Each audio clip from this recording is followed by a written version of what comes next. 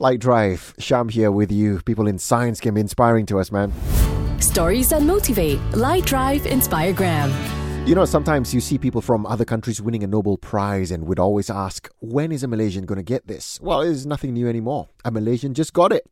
What was formerly known as Nobel Prize for Cancer Research, now known as the Dr. Josef Steiner Cancer Research Prize for the year 2019 has been awarded to Professor Dr. Serena Nik Zainal, where they have recognized her work into new bioinformatic methods to analyze mutations in cancer cells, which then enables new approaches to targeted therapies.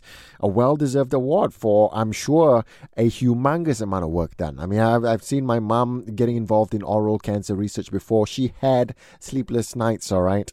So it is a feat of an effort. And that is not about winning any awards, but just contributing to society. So congrats, Professor Dr. Serena.